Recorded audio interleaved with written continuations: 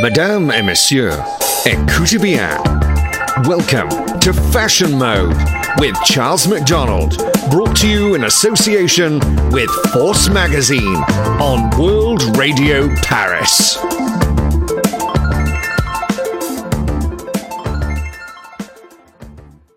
Dr. Dutta, good afternoon, and thank you for taking the time to speak with me. Good afternoon, Charles. It is a pleasure to be always talking to you and try to do what you asked me to do. Thank you. Dr. Dutta, I recently read in your press that you have attended certain events within the cosmetics industry in Paris. Well, over the last few years, IMCAS has gradually grown into the largest cosmetic surgery conference in the whole of Europe. And in fact, it is now spreading into India, Middle East, and also the Far East. I attended IMCAS a few times in the last probably a decade or so, and there is always you learn something new, either in the cosmetic medical field or even the surgical field.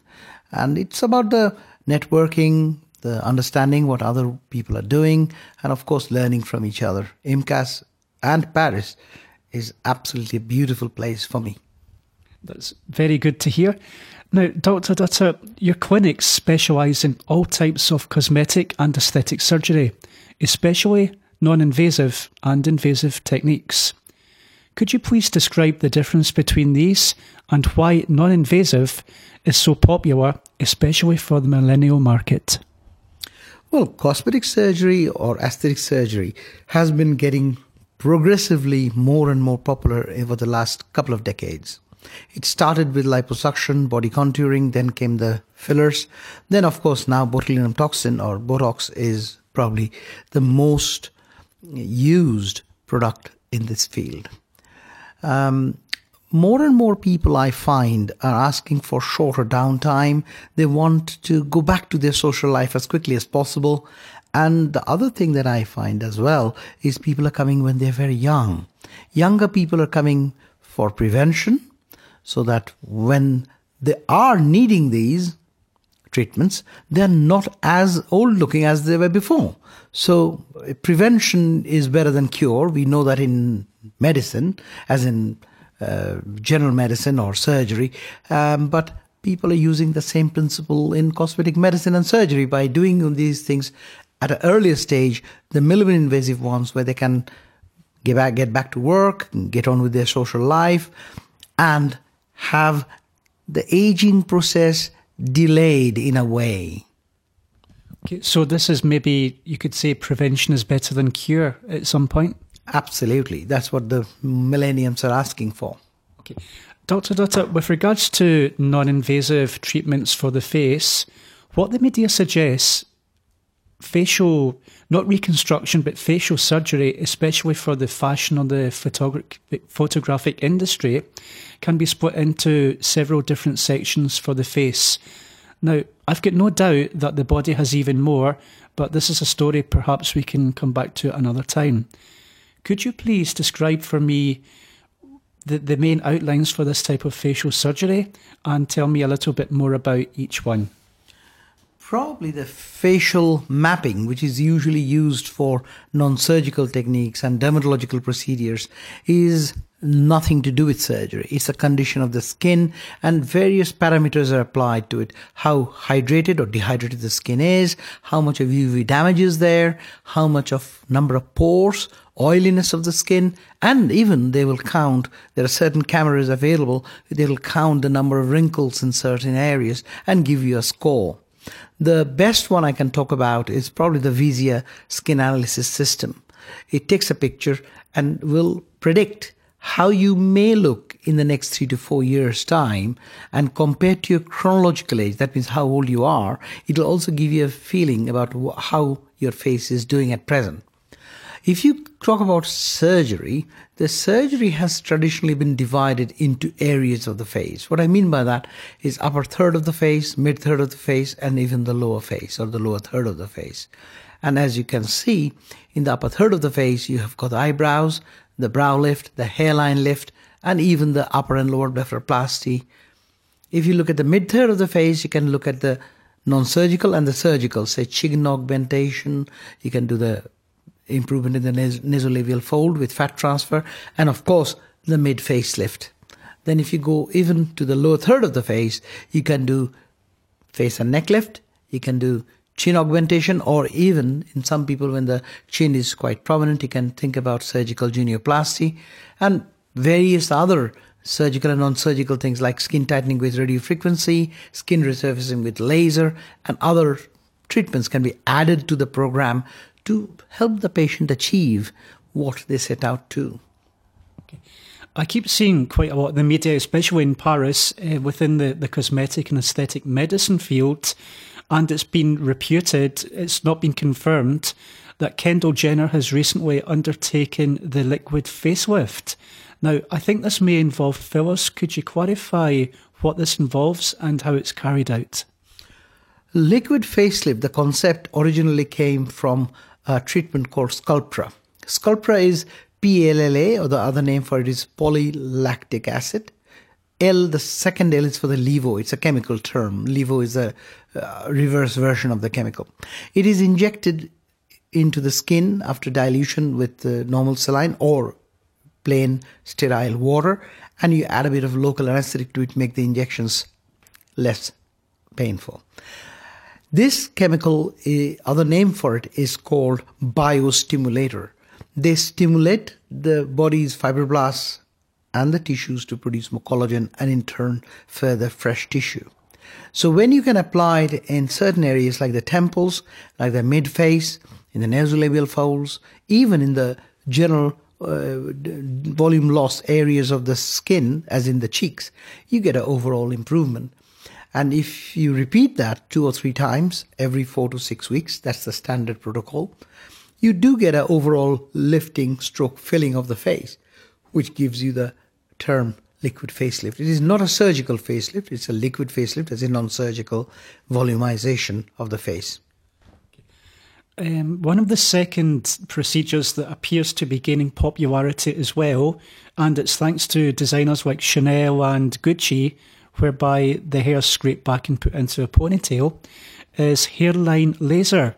It's basically to define and tidy up the hairline, both for ethnic minorities and also for models who want a cleaner, more sharper profile. Could you speak a little bit more about this? When you talk about models, you will see that with the hair industry branching off into various areas, you'll see male models are also getting involved. It's not just restricted to female models. You'll see males quite often will come for eyebrow shaping. They will have their top border of the beard shaping, and of course, if for ladies, when they have a hairline, you can shape it into a sharper, much more balanced view. That is what you're looking for, to give the face a sharper profile and sometimes a better proportion. And is it fair to say that this hair laser depilation, this is permanent and it's not reversible? In the good old days when laser started getting popular, we always promoted it as permanent hair removal, that is with laser. But actually that's not strictly true. We know that some of the hairs we can destroy permanently, but by and large, some of the hairs will come back over a period of time. Okay, now you mentioned several minutes ago about the face being split into different thirds or different levels. Brow lifting apparently appears to be quite popular within the fashion industry. Again, with regards to models such as Kendall Jenner, the brow lift appears to enhance and define the brow section of the face and the forehead. How is this undertaken? There are 2 types of brow lift. One is the chemical brow lift, which is done by botulinum toxin, and the other one is the surgical brow lift. With the botulinum toxin, what we do is we weaken the muscles in the center of the forehead, which is between the eyebrows, and also weaken the corner muscles, which is just below the edge of the eyebrow, and you get a very mild lifting effect, which is called the chemical brow lift. And then you have the surgical brow lift, where you make 2 incisions, sometimes 3, behind the hairline, so these scars are not visible. Then you dissect the forehead and lift it up, and you can either use a endothine, which is like a dissolving suture-like material, which you can then plug it into the skull and lift the brow up and hold it there in place, or you can do it surgically, as in cutting some of the skin out and lifting the brow, which is probably not as popular as it used to be. Okay, thank you. Now, with regards to skin tightening, every week there appears to be a new technique, a new procedure, a new product. With regards to aesthetic and cosmetic medicine, what would you recommend as being the most effective and fastest form of skin tightening? I think the most important thing to consider in these areas is prevention, because sun damage, patients looking after their own skin, as in hydration, toning the skin, cleansing the skin, they are the things that you need to look out for, and also long-term UV prevention or protection.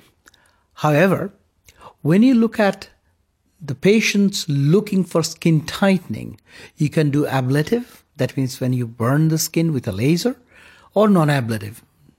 Non-ablative considers, you can consider chemical peel, you can do lasers or IPL, and for the ablative ones, you go for the CO2 lasers or even the erbium YAG lasers, which resurface the skin and helps the skin grow a new healthy layer.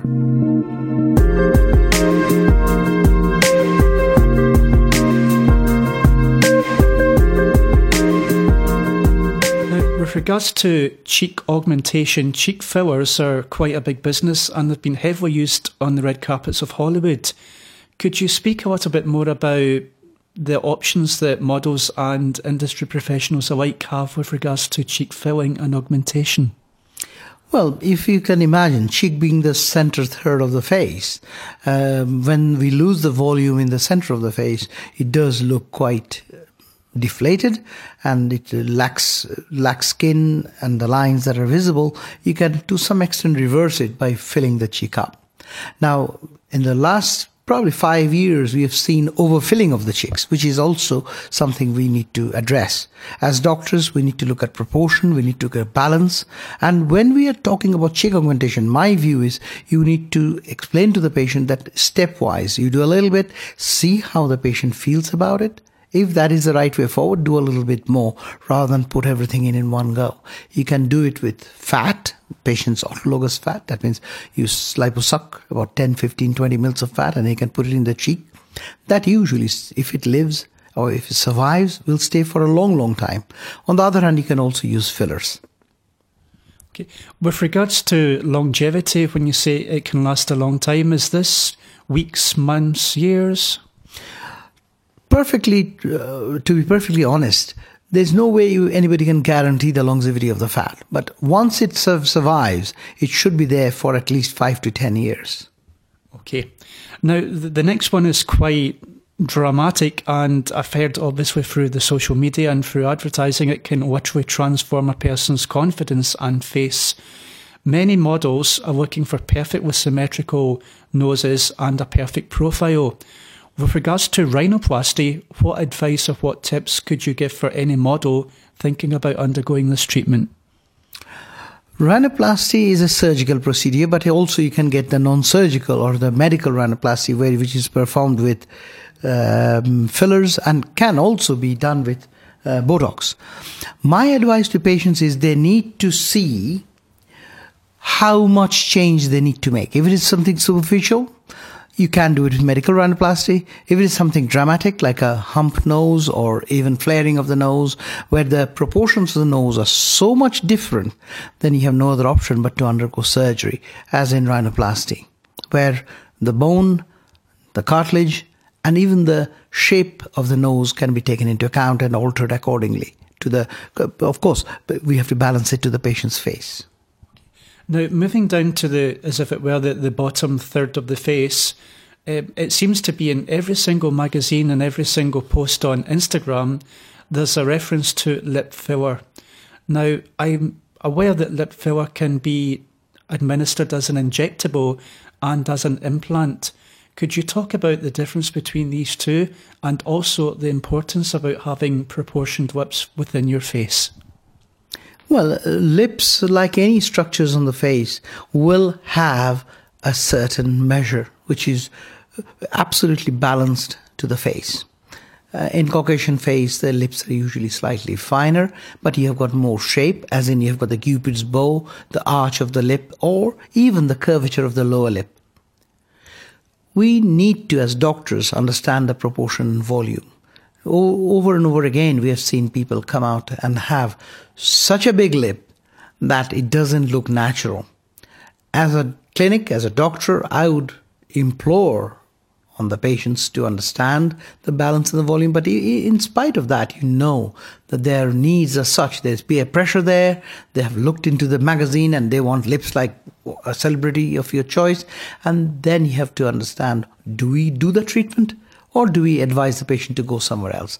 Quite often, if I understand that the patient is asking for something which is completely unnatural, it is our responsibility to dissuade the patient and say that we won't do it. However, if you decide to do it, there are two ways you can do it. One is fillers. You can fill it with dermal fillers, like the ones that are available.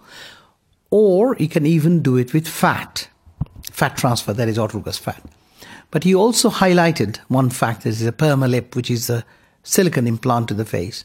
It is an American product and it is getting more and more popular, but once it's inserted, it will be there for 15, 20, 30 years. And does give a better volume and shape to the face if you can do it properly. Okay. Last but not least, as they say, moving down, genioplasty.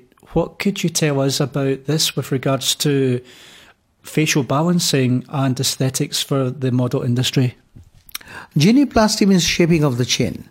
Shaping of the chin, again, can be done with non-surgical or surgical methods. However, primarily chin augmentation, in this modern day and age, the non-surgical elements are riding very, very high. If somebody wants a permanent cure, as in balance the face, take the shape of the chin into account, then surgery is the only option, whereby we can either reduce the chin or even we can progress the chin by cutting into the sides and giving the chin a balance and proportion. Okay. Now, with each and every person within the fashion industry and within the celebrity industry also indeed undergoing cosmetic surgery, which would you say was the most popular procedure of the ones we've just spoken about? I think lip fillers and botulinum toxin to the face are the leaders in the market by virtue of the fact that more and more patients are asking for it. But from a surgical point of view, possibly blepharoplasty, which is upper and lower eye lift, and face and neck lift are getting very, very popular. Could you give an example of a celebrity of whom you feel has achieved an excellent undertaking of cosmetic surgery within the industry? Maybe a male and a female example. From a male point of view, I can talk you through two people that I think has achieved reasonably good results, probably exceptional results, if I am absolutely honest. But more than that, they have done a fair amount to the industry. One of them has got a fantastic result and the other one probably needs a bit further to go.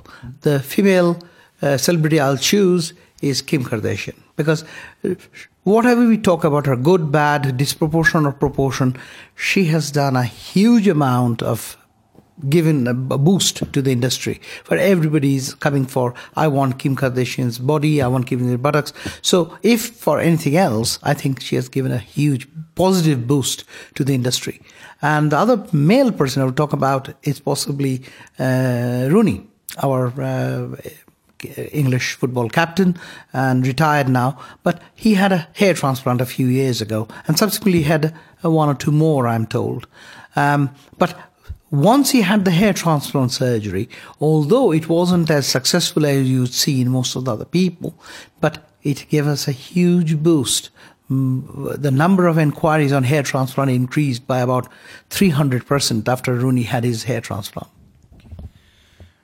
Last but not least, with regards to cosmetic medicine and aesthetic medicine, what should we look out for within the city in 2019 with regards to strong trends? Strong trends, we are moving away from the face as well here. I'm talking about the general trends here. Vaser body contouring is getting really popular. About 50% of my surgical work is Vaser. And the other one that is coming up but hasn't been as popular in the UK is, we talked about the liquid facelift, but the same chemical, which is Sculptra, is now being used for buttock augmentation. Now, it's very, very expensive, but that's the trend. And you asked me to talk about trends, and that's what I'm seeing. Okay. Dr. Dutta, thank you very much for your time. Charles, it has been an absolute pleasure, as usual, to see you and speak to you.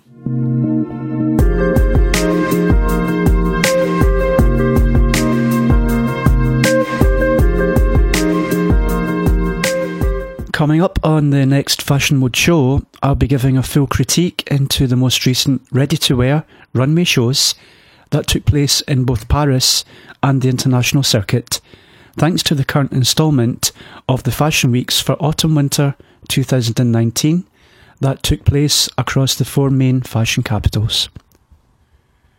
You can keep up to date with all the fashion news, reviews and interviews by visiting our official online site at forcemagazine.com and Facebook, Twitter, Instagram.